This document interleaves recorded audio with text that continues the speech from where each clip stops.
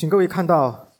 今天我们的经文是罗马书的第1章28到32节。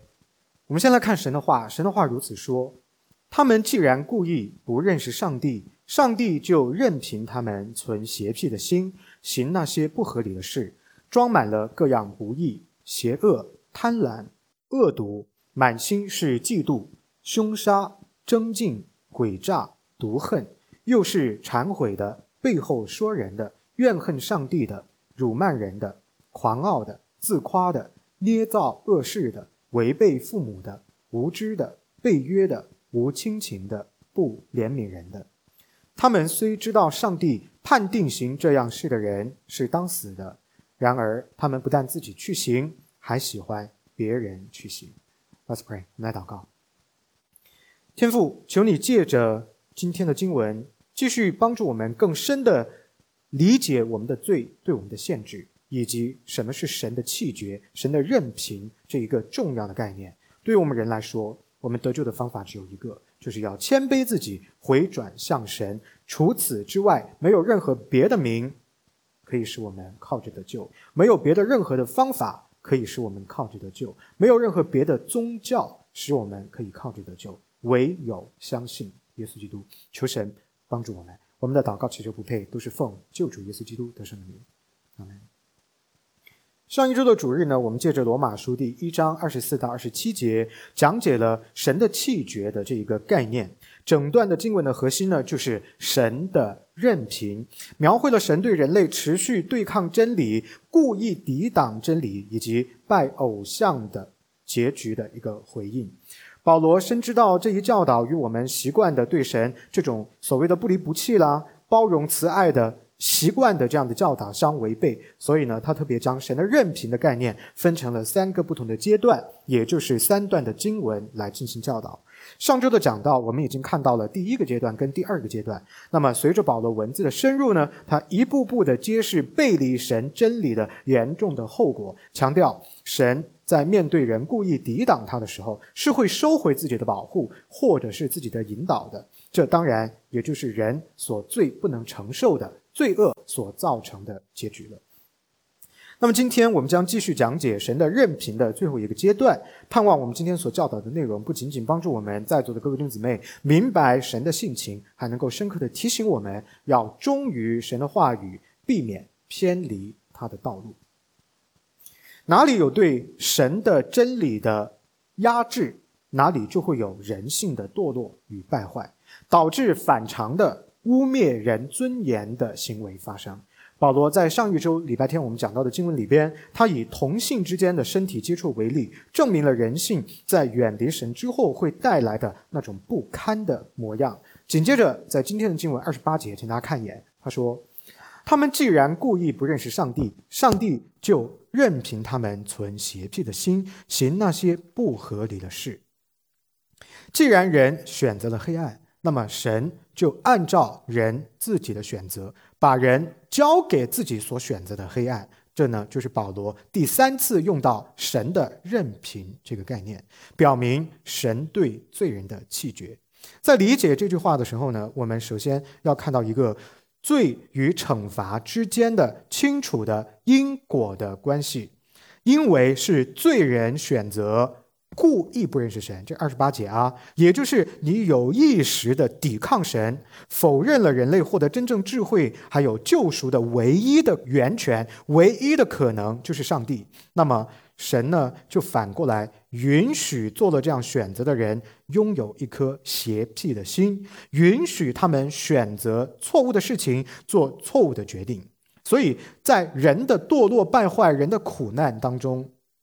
有一个清楚的因果关系，不是上帝造成的，是人自己造成的，是罪造成的，是你故意选择不认识神，所以导致一连串的问题发生。这种因为故意拒绝神而导致的心灵的扭曲，又由于心灵的扭曲导致人无法追求正确的事，在我们的生活当中随处可见。比如说，因为人的骄傲自大所导致的道德伦理的滑坡就是一个例子。当一个人或者是一个社会过度的依赖人类自身的理性而摒弃神的时候，就有可能转向伦理道德的相对主义。什么叫做伦理道德的相对主义呢？就是说，人的伦理道德没有绝对标准，你不能做的事情我可以做，因为我们的标准不一样。这种观念呢，就导致传统的道德标准被摒弃了，甚至被践踏了，种种不道德的行为呢，也就被正常化了。为什么叫做正常呢？因为你觉得不正常，是因为你有这个标准，但是我的标准说它是正常的。所以传统的伦理道德在这样的一种伦理道德的相对主义里边，逐渐的就正常化不道德的行为，使得受造的人在抵挡造物主、拒绝真理的时候，就不会再受伦理道德的谴责跟责备。人敬拜上帝不是宗教问题，是伦理道德问题。为什么呢？因为十诫叫做道德法，只要你是一个人，你就需要有十诫作为你道德的规范。而道德规范就是关于两件事：人如何处理和上帝的关系，以及和邻舍横向的人与人的关系。人和神的关系，人和人的关系就是伦理关系。因此，人不敬拜上帝不是宗教问题，是伦理问题。如果一个人不敬拜造物主的话，就叫做不道德的行为。大家要从圣经的角度来理解这些事情啊。而这种伦理道德的相对主义，使得我们所秉持的刚刚我所讲的这样传统的道德观就摒弃了。不敬拜神已经不叫做不道德了。为什么呢？因为每个人所新设立出来的伦理道德的标准里边，不再对神的敬拜做任何的规限跟要求，所以他不受谴责。所以人就可以妄为，那生出邪僻的心来，就做错误的决定。这些错误的决定，你觉得谁是受害人呢？我告诉你，你自己是受害人，跟你的生命生活相关的人也是受害人。你的配偶、你的家庭成员、你的朋友，只要跟你有关的，因为你不能做正确的决定，你的所有糟糕的决定会影响你身边所有的人。再例如，从我们追求属灵的意义、属灵的价值，到今天只追求物质主义，也是另外一个很明显的例子。当一个人或者一个社会从原本对属灵价值，也就是非物质的价值，比如说道德啊、尊严啊、理想啊、自由啊，这些都是非物质的价值。当我们从对非物质的价值滑落，转而只追求物质满足的时候，当我们对物质的拥有还有肉体的享乐被摆在了首位的时候，那当然你不要上帝了，因为上帝看不见啊，上帝是非物质的，所以你就会轻视看不见的东西的价值。然而对于人来说，所有支持你的生命的最重要的东西都是非物质的，比如说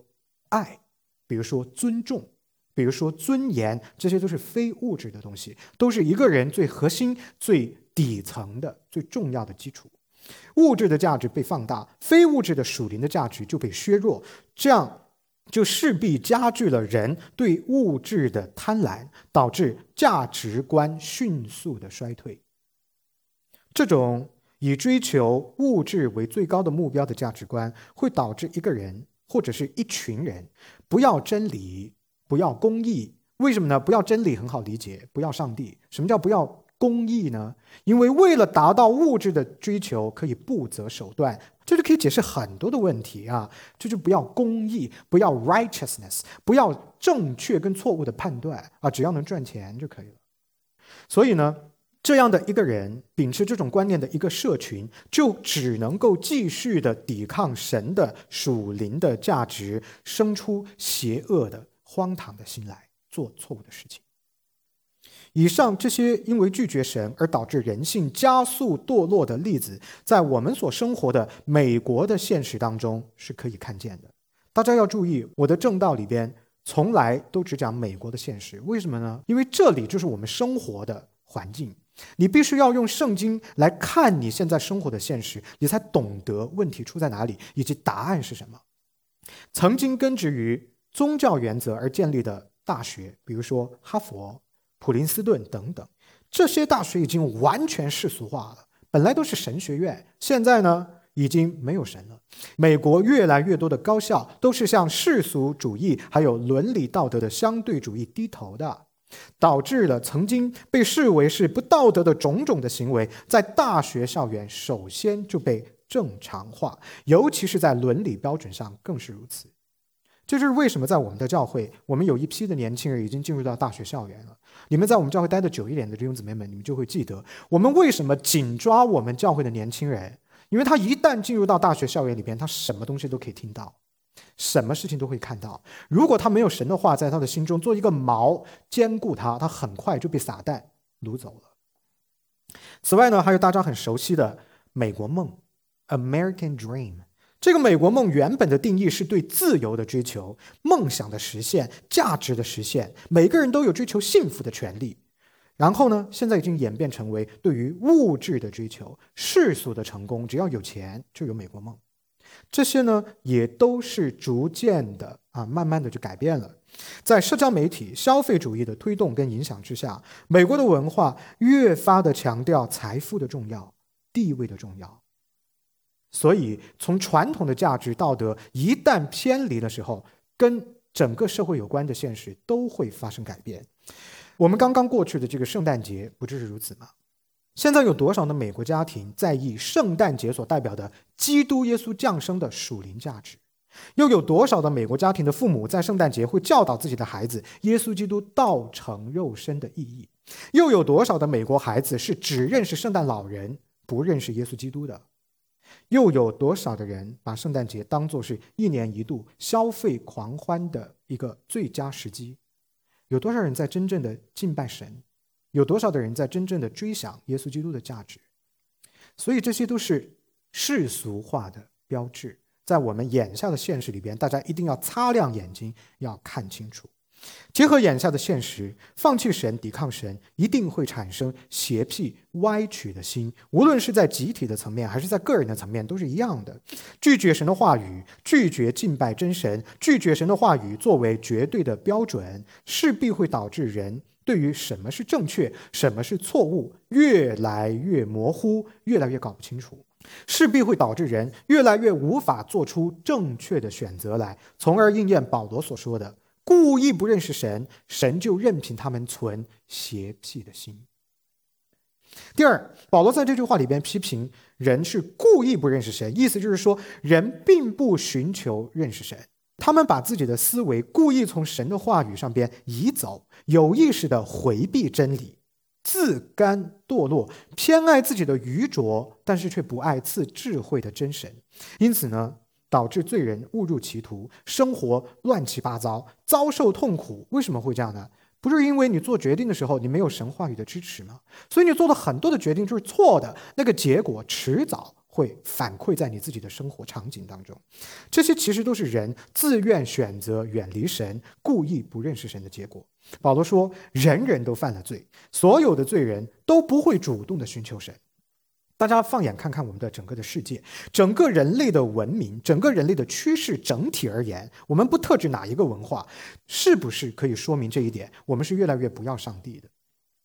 欧洲的教堂到处都是，可是那教堂里边空了，没有人了，根本都不去啊。光有一个豪华的建筑物矗立在那里有什么用呢？里边已经没有人在敬拜了啊！整体来看越来越偏离神。还有许多的文化强调世俗的价值，摒弃属灵的追求，使得在物质追求科学理性主义还有个人主义上边都统一的表现出对属灵价值还有伦理道德的拒绝。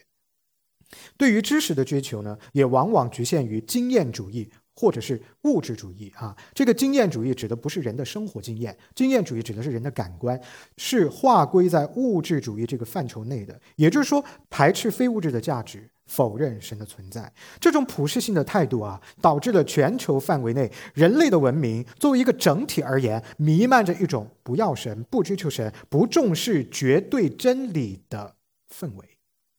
没有绝对真理，每个人都是行自己眼中认为对的事就可以了。这整体看起来就是这样的如果说世人整体看起来是不要神、不追求神的，似乎尚可理解。为什么呢？因为他本来就不信上帝嘛，所以他不追求神呢，好像还可以理解。要是基督徒得了救了，你是一个相信耶稣基督的人，你还不追求神，那么就实在是令人很心痛，然后呢，甚至令人感觉到愤怒。对于基督徒而言呢，得救之后的新生命应该是理所当然的，还不要说是追求神了，应该是深入的、坚定的寻求神，要认识自己的救主。你把神啊我爱你天天挂在嘴上，结果你爱的对象你压根都不认识，你不了解，岂有此理，说不过去嘛，对不对？所以你应该是要来认识你所相信的神是谁。然而令人遗憾的是，不光是世人不认识神，许多的基督徒也没有这样做。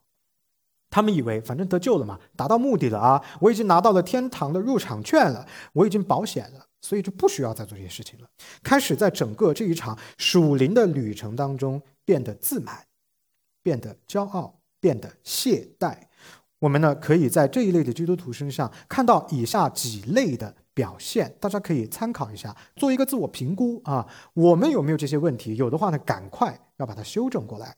第一种表现呢，就是忽略稳定的属灵的操练啊，一旦信主了，就不用祷告了，不用查经了，不用敬拜了，3天打鱼2天晒网，哎，反正我已经得救了。这样的基督徒呢，他跟神的关系还有跟人的关系，很快会出现问题的。因为你没有养分进来，你没有更新你的心思意念，还在吃老本啊，所以很快会出现关系上的混乱和问题，而且他的属灵生命会停止生长，因为你不吃啊，你不吃天粮，你会一直处于一个卑鄙的状态。第二一种，非常容易受世俗文化的影响。许多的基督徒呢，还不要说抵御世俗的影响了，他们甚至连什么是世俗的价值都没有办法分辨，他压根就不知道还有一种东西叫做世俗价值观，这都是因为没有学习。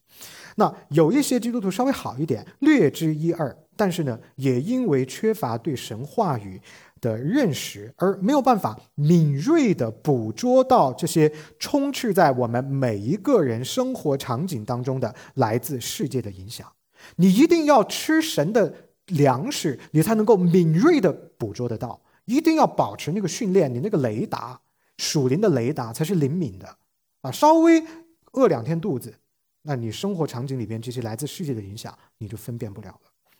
比如说消费主义，消费主义对我们基督徒是有很深刻的影响的，但不是每个人都知道。还有享乐主义、个人主义等等，这些都是不断的轰炸当代基督徒的头脑，冲淡我们寻求神的意志，最终导致我们已经得了救的基督徒仍旧按照没有得救的样式或者没有得救的方法去生活，而不是更新了一套的价值观，重整了一套的思维，按照神的方式去生活。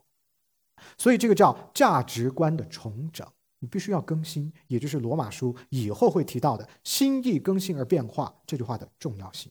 第三一种表现方式就是追求理性知识的满足胜过于属灵生命的成长。有一类的基督徒非常爱学习，但是他只注重获得头脑的知识，就是神学的知识、书本的知识，而轻忽在实践当中要活出来，就是他的生活，他跟神的关系跟他所学习到的这些的理论知识是脱开的，是脱节的。我要强调一点，我这么说并不是叫你不要学习啊，学习是重要的，问题不出在你认识神、学习神学上，这个是没有问题的，问题是出在你只学了，脑袋装满了，手短了，就是从头到手 from your head to your hand 要流动起来，生活当中要用起来，实际生活的场景要跟你所领受的知识相匹配，那这样的话呢，你所领受的所有的神学对上帝的认知才切实改变你的生命啊，这是第三一种表现。还有第四一类的表现，就是缺乏稳定的社群的参与。教会啊，作为一个属灵的团体，要为所有的弟兄姊妹们提供各种各样操练、服侍、成长的机会，鼓励所有的弟兄姊妹们在不同的地方善用自己的属灵恩赐，在教会这个氛围当中满足上帝对你的要求，然后你可以去成长。但是有很多的弟兄姊妹基督徒是孤立自己的，因为各种各样奇奇怪怪的原因，他不到教会来，他不参与教会啊。注意，我在这儿讲的不是指那一些因为健康啊，像 Christina 今天也没来，这个呢不在我讲的范围内。我指的是明明可以来，但是因为有一些很奇怪的原因、错误的原因，导致他的想法做了错误的决定，而故意选择躲避着教会啊，这个是不对的。那这样的话呢，就不仅仅意味着他们与弟兄姊妹们相互造就跟鼓励这种机会擦身而过，而且还意味着他对上帝的认知不会加增。最重要、最糟糕的一点是什么呢？上帝对我们的生命是一个 package， 他给我们的这个呼召是一个完整的 package。如果不在这个教会，你不在弟兄姊妹当中去磨练、去配合、去操练、去成长，你没有办法完成上帝给你的这个 package， 他的 calling， 你只能做一部分。我们的目标是要听命于神的，不是只听一部分，而是整个都要听啊。这是第四一种表现。第五一种表现就是世俗生活的忙碌非常容易干扰他。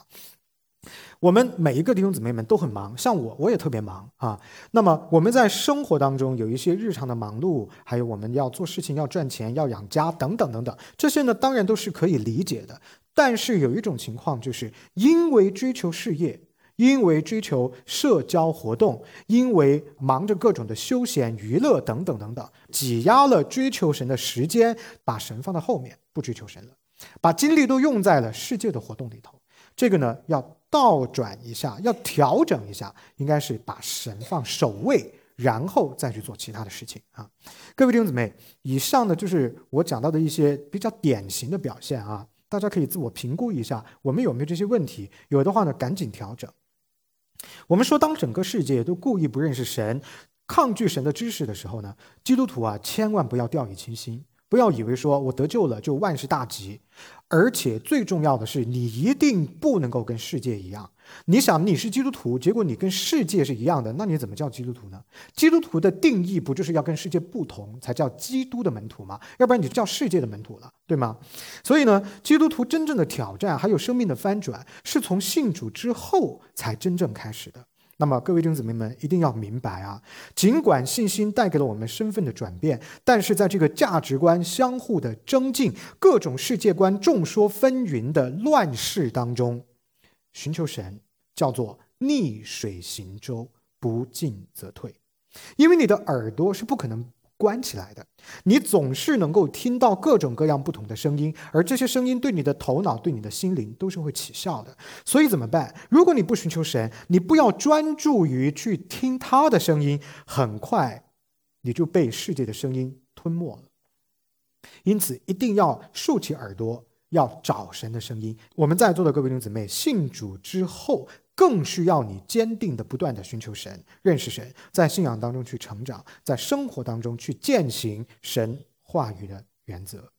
总结一下保罗28节的这句话最后的一层意思，他就说，由于人对神缺乏知识，所以就会行那些不合理的事情。大家回忆一下，活到了今天，我们生活当中所有的问题，是不是因为我们做的错误的决定？是不是因为我们因为不认识神，所以现在明白了，回过头来，哎呀，不这么做这个决定啊，不做那件事就好了。所以怎么办呢？心意更新，赶快明白神，认识神，我们就可以回避啊，就是避免做那些不合理的事情。此前呢，保罗一直对于这个不合理的事情叫泛泛而谈，但是从这儿开始，保罗进入到各种具体的恶行当中。29节开始的经文，这些的罪呢，不是在座的每一位弟兄姊妹们你每一项都一定犯过的，但是每个人多多少少，你不是犯了这一条，你就是犯了那一条，你总之一定犯过这些条款当中的某一些。所以保罗列举这些具体的罪行是要说明什么问题呢？为他后面要讲的一个重点的神学，叫做人人都犯了罪做铺垫。他是告诉我们，我们所有人都是犯罪的，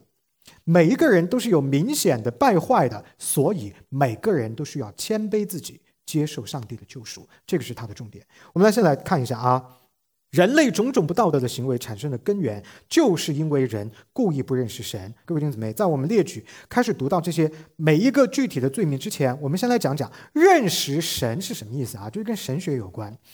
那我不知道各位在座的弟兄姊妹，你是怎么定义什么叫做神学的？你是怎么样理解神学的这个概念的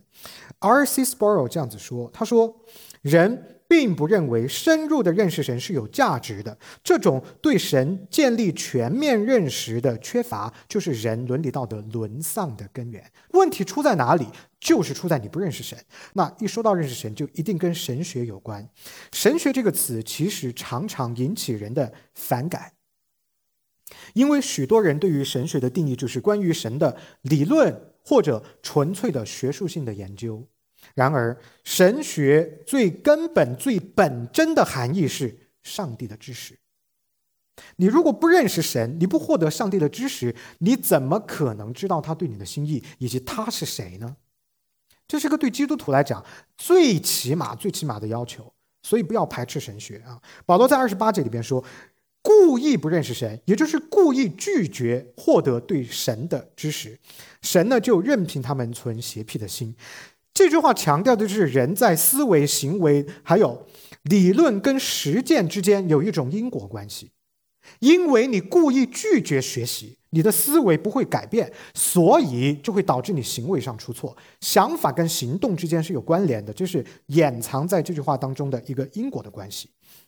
也就是说，你所想的跟你所做的是分不开的。你的想法不正确，你做的行为也就不可能正确。那么神学跟基督徒的生活当然就是密不可分的。所有的神学都是高度可实践的，不是只关于你的脑袋，而是你可以用起来。换句话说，保罗深刻的相信，我们如何行为，生活当中我们是怎么说话的，我们是怎么做事的，我们是怎么思考问题的，我们是怎么待人接物的，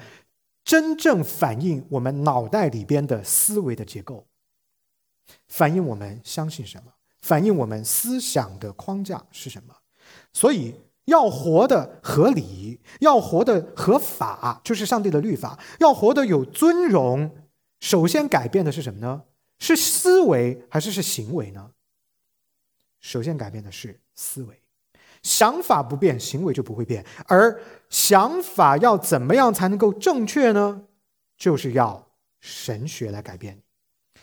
关于神的知识改变你的想法，想法符合神的启示了，行为才会讨神喜悦。大家清楚这个逻辑了吗？所以在生活上边，如果大家发现你的生活有一点原地打转，你的生活有点不得力，那么终极的答案就是你一定在神学上存在对上帝的某种无知或者漏洞，是因为你没有准确的认识上帝，导致了你生活当中呈现出这样的一种结局。生活当中的问题其实是由于我们对上帝的无知所造成的，而怎么样使我们获得对上帝的知识，要谦卑自己去学习。带着保罗的这个逻辑，我们现在来看他所罗列出来的这些不合理的事，就是哪些事情是不认识神、生出邪僻的心的人所做的事情呢？29节，装满各种不义、邪恶、贪婪、恶毒、嫉妒、凶杀、争竞、诡诈、毒恨、忏悔人、背后说人、怨恨上帝、辱慢人、狂傲、自夸、捏造恶事、违背父母、无知、背约、无亲情、不怜悯人的。保罗罗列这一大堆的罪行，在说明一个重要的问题：当一个人的脑袋当中，也就是你的思维结构当中没有上帝的时候，你的生活绝对不仅仅是有一点点不义，而是充满了各种不义。这些不义是关于你生活的方方面面。不认识神的问题很严重，这个代价是你付不了的。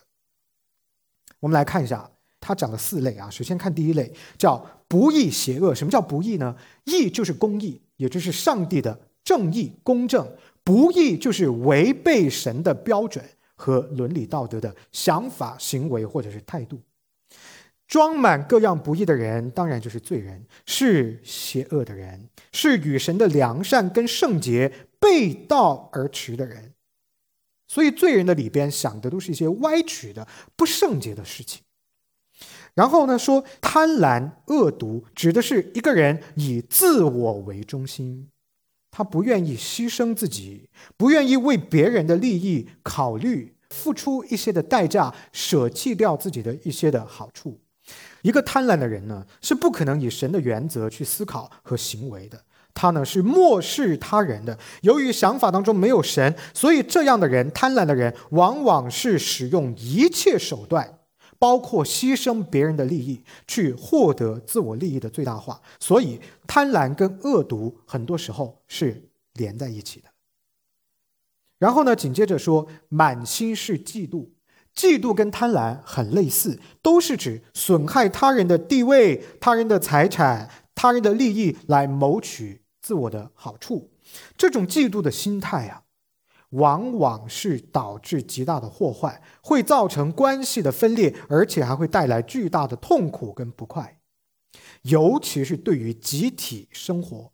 更是如此。那么这种嫉妒的心在教会当中所能够造成的肢体关系的破坏，不要太明显。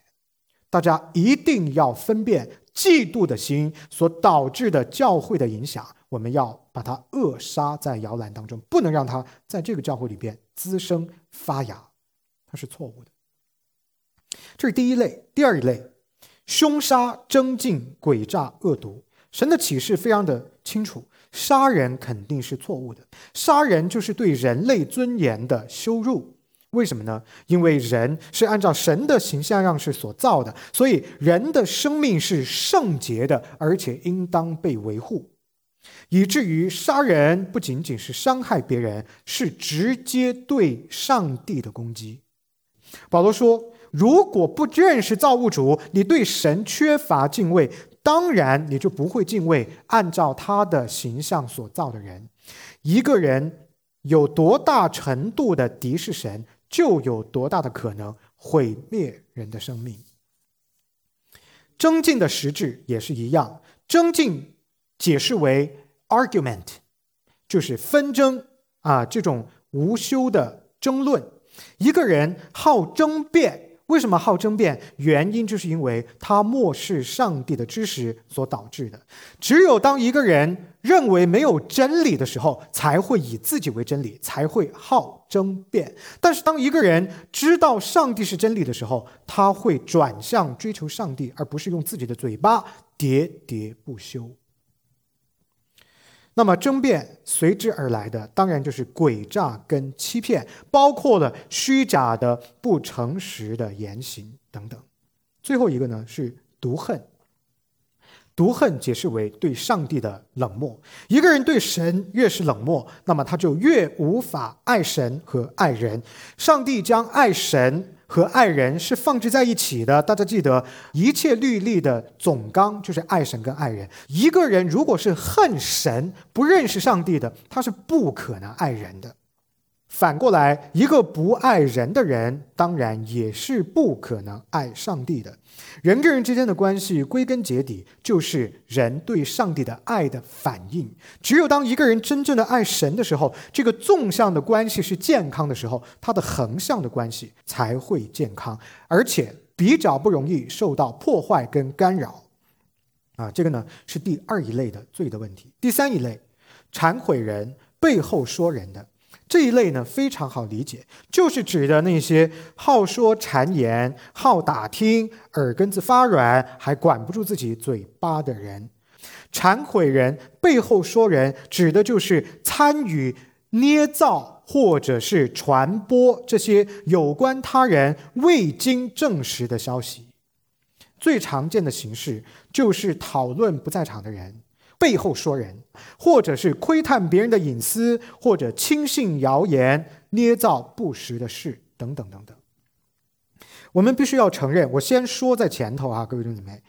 这个好说八卦谗言呢，并不是某一种文化或者某一个群体所独有的问题，它显然是一个全球性普遍存在的行为。我这一次在慕尼黑，在那个超市里边买东西，就看到那个书摊上头都是八卦杂志，我当时就笑起来，我说天哪，原来出八卦杂志是全世界都热衷的就是哪里都要讲八卦，所以它不是某一个群体某一个文化所特有的。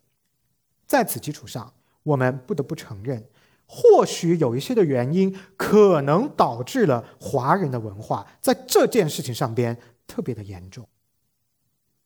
虽然不是我们独有的，但我们很严重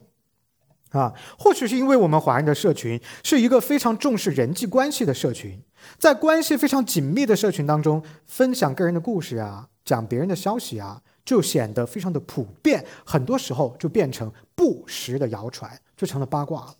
还有或许也是因为我们华人的文化非常注意关系这个 relationship， 所以呢，信息的交互包括闲聊都是建立或者是维持关系的一种方法。或许还因为说别人的闲话，讲讲八卦，有的时候可以作为一种社会掌控的手段，为什么行为是我们这个圈子里边能够接受的行为来设定某一种的共识跟标准。这些有可能是原因，可能我谈的比较的表面大家可以有自己的思考。无论基于什么样的原因，我们今天从圣经神的话里边看到，圣经将说八卦、往来传舌、说谗言、背后议论别人定义为罪，是错误的。我盼望大家可以理解为什么我们的教会自打接近6年了从6年前建立的时候到现在为止，一直以来我们就是旗帜鲜明的对抗这个恶习，就是因为圣经说它是罪，我们不能这样做。我希望大家看到说谗言这个问题的核心，它不是社会交际形态的问题，它也不是文化属性的问题，它的核心的问题是罪它的核心问题是属灵的问题。而当我们对抗流言蜚语的时候，不仅仅是在改善提升我们的文化，更重要的是什么呢？我们在遵行上帝的道德要求，这叫听他的话，这个是更重要的。作为教会，如果我们的行为必须被某一种的标准规范或者是制约的话，那么我们肯定是要听神的话的，而不是跟着世界的流行去走的。大家都说八卦别人都是这样的别人都做的不一定对，圣经说对的才叫对，不是人人都做的事情就是对的事情所以我们不是跟着世界的流行走，而是按照上帝的原则去生活。我必须要说，我们教会的弟兄姊妹们在这个问题上边，应该是我接触过的华人的圈子做的最好的。我们的教会真的是难得的健康平静，很少有人做这样的事情，应该说是非常感恩的。为此我谢谢大家的努力，我也感谢上帝。但是我们也必须同时要认识到，在这个问题上我们得要保持，因为你一不小心就犯罪了，而且还有进步跟成长的空间。那么我呢，作为牧师，坚决反对一切形式的流言蜚语，不管你是有意的还是无意的，有时候是你不小心说出来的，也是我所反对的。所以这就表示是说，你在互动当中得要想想，我讲的话是不是会对别人造成影响想过再互动。我盼望所有的弟兄姊妹们都明白，说谗言、说闲话、往来传舌、流言蜚语，不仅仅伤害我们的教会，还会在个人的层面，注意在个人的层面影响我跟你的个人的关系。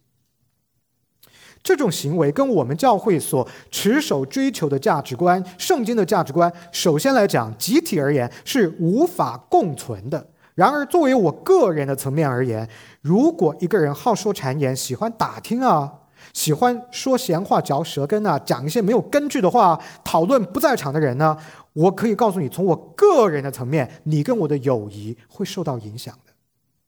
除非你能够认识到这个是不对的，而且你能够真实的悔改，否则我们很难保持一个健康的、正常的、讨神喜悦的主内的关系。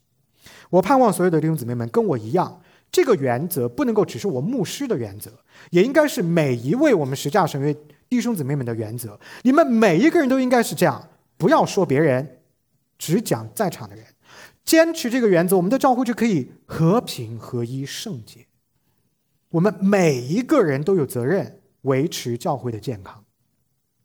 盼望所有弟兄姊妹们一起努力，建造一个讨神喜悦的、荣耀神的、彰显圣经价值观的教会。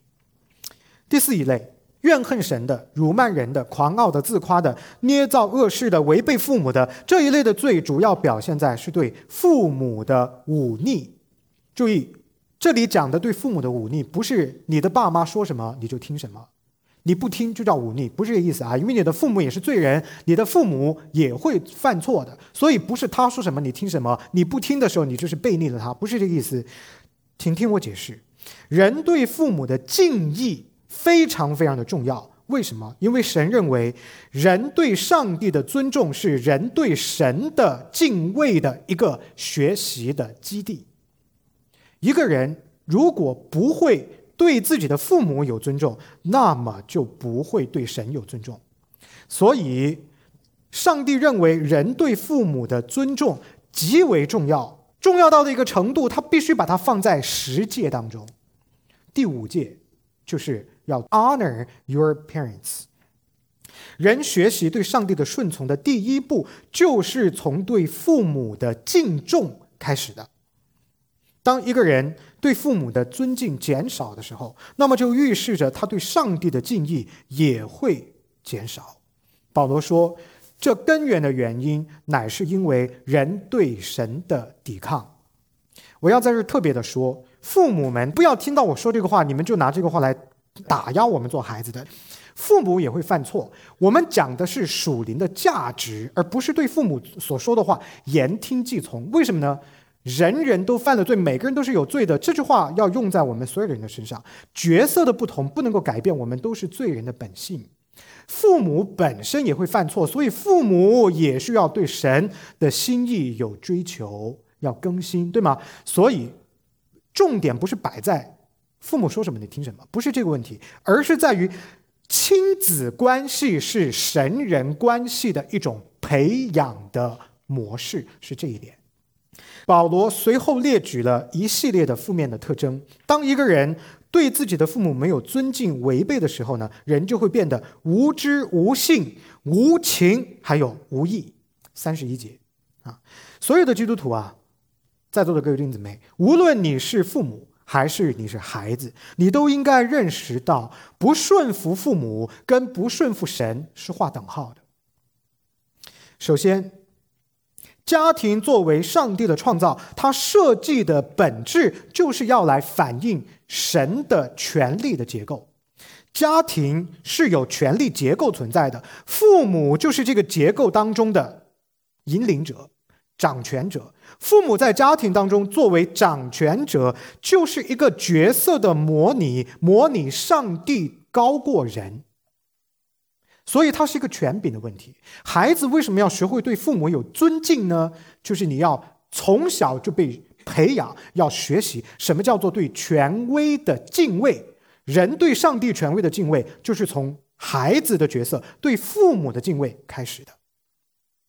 因此，顺从父母就等同于顺从上帝的权威。这一种权威的设计是上帝给我们的祝福，放置在家庭的结构当中，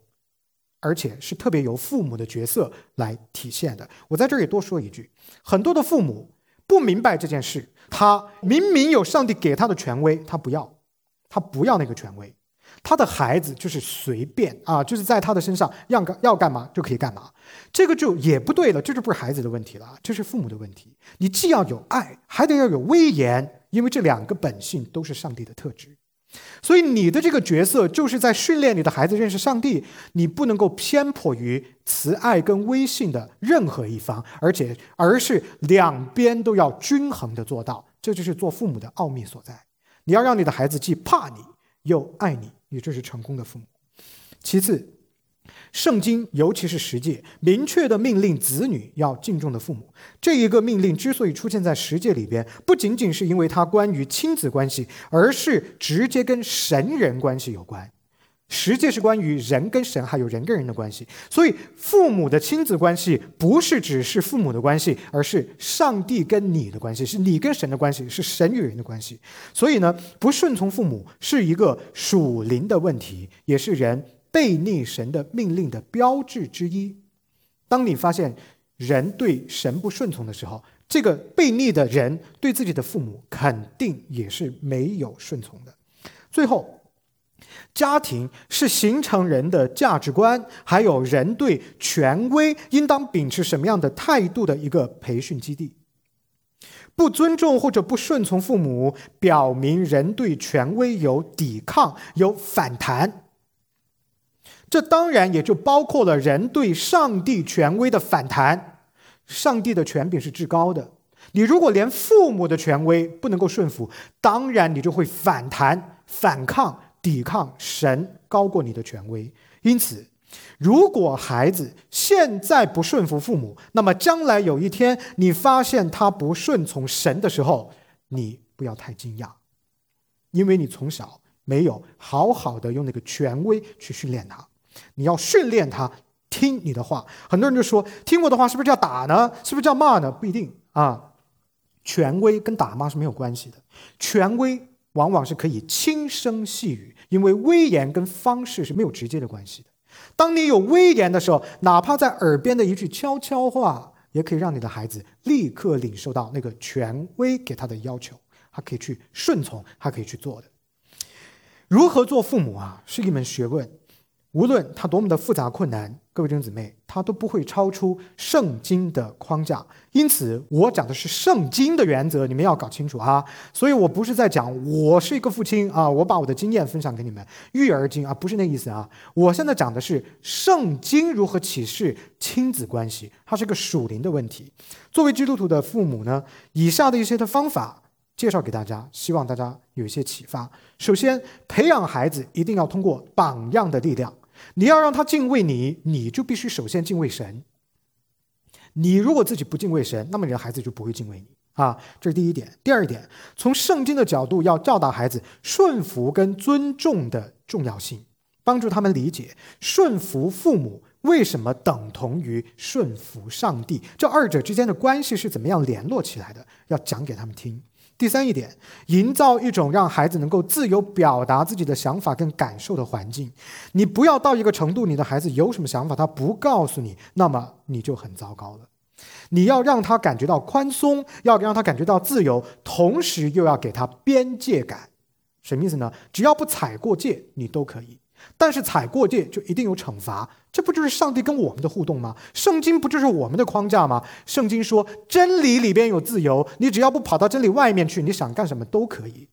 但是只要一踩到真理的外头就不行了啊！所以我们呢，做父母的也应该要这样子，为我们的孩子设立框架，知道边界在哪里，同时在框架的里边允许他们自由表达自己的感受。我要讲，在美国呢，打孩子可能是犯法的啊，但是我讲的是圣经的原则。因为上帝打不打骂我们呢？要的，他的杖他的竿是要打骂我们的。我们做上帝的孩子，我们都要被规范，要被管教。父母为什么不规范和管教我们的孩子呢？当然不一定是 physically， 但是不排除 physical 的方法，明白吗？大家不要理解为我鼓励你去虐待你的孩子啊，这是不一样的两个概念啊。我讲的是 discipline， 规范管教，一定要让你的孩子知道框架边界在哪里，这是关键。最重要的一点是要为你的孩子祷告啊。奥古斯丁很伟大的一个教父，从小悖逆，他的妈妈为他一辈子祷告。你看，他成为我们人类历史当中非常重要的一位神学家。同时要鼓励和提醒孩子，要学会建立自己跟神的关系。有些事情是的确需要父母做决定的，但是在信仰这件事上，大家要鼓励孩子，让他们从小就知道，你跟上帝的关系才是陪你走一辈子的。我跟你走不了一辈子，我很快会离开的。这个剩下的人生的道路是你跟神要一直走下去的。这样的话，你才能放心，你才能够把你的孩子带到神的面前，教他在神的嘱托里头，你才是成功的明白神心意的父母。经文的结尾，保罗指出，人不仅犯罪，而且完全的知道，在神的律法之下，这些罪行都是该死的，有代价的。32节，请大家看一下，他们虽知道上帝判定行这样事的人是当死的，然而他们不但自己去行，还喜欢别人去行。简单的说，人的罪表现在自己明知犯罪有结果，但还要犯罪，而且还要别人也跟着犯罪。比如说八卦就是一个例子，我自己要说，我还把你们都拉了过来。教会分裂最常见的方法就是哪个人跟弟兄姊妹有矛盾了，或者跟牧师有矛盾了，就跑到人群当中去讲的目的是干什么呢？拉拢意见联盟，形成一波人跟他是站在一起的，他就觉得自己强大了，可以干什么？对抗教会。这些就是错误的，这就叫自己犯罪啊，别人要犯罪。所以犯罪以及要付出的代价，不仅仅是个个体的问题，也是一个群体的问题，是我们要明白的。个人层面跟集体的层面两个层次都要警觉。从行恶者的行为当中去寻找快乐，寻找满足，寻找标准，最后不会提升我们的品格，不会使我们变成更好的人。以作恶者为乐，在伦理道德这条路上使我们加速堕落和败坏。所以弟兄姊妹们，我们唯一可以仰望的标准跟对象只有一个，耶稣基督。保罗说，这些人明明知道公义的律法是不会改变的，明明知道犯罪的结果是不会改变的，他们的犯罪因此就不是无知的行为，而是明知故犯的行为。这就又回到了整个罗马书开始的时候讲到故意抵挡真理，故意的。各位弟兄姊妹们，神借着他的话，要在今天这个主日的清晨提醒在座的各位，我们的堕落和败坏是源于对罪恶行为的沉溺，而我们罪恶行为的沉溺是想法的问题，观念的问题，是思维的问题，是我们故意抵挡认识神所造成的问题。人拒绝神的后果，无非就是把错的当对的，把臭的当香的，把丑的当美的，把恶的当善的，把无罪的当有罪的。是谁啊？耶稣基督。各位弟兄姊妹们，应当警醒啊！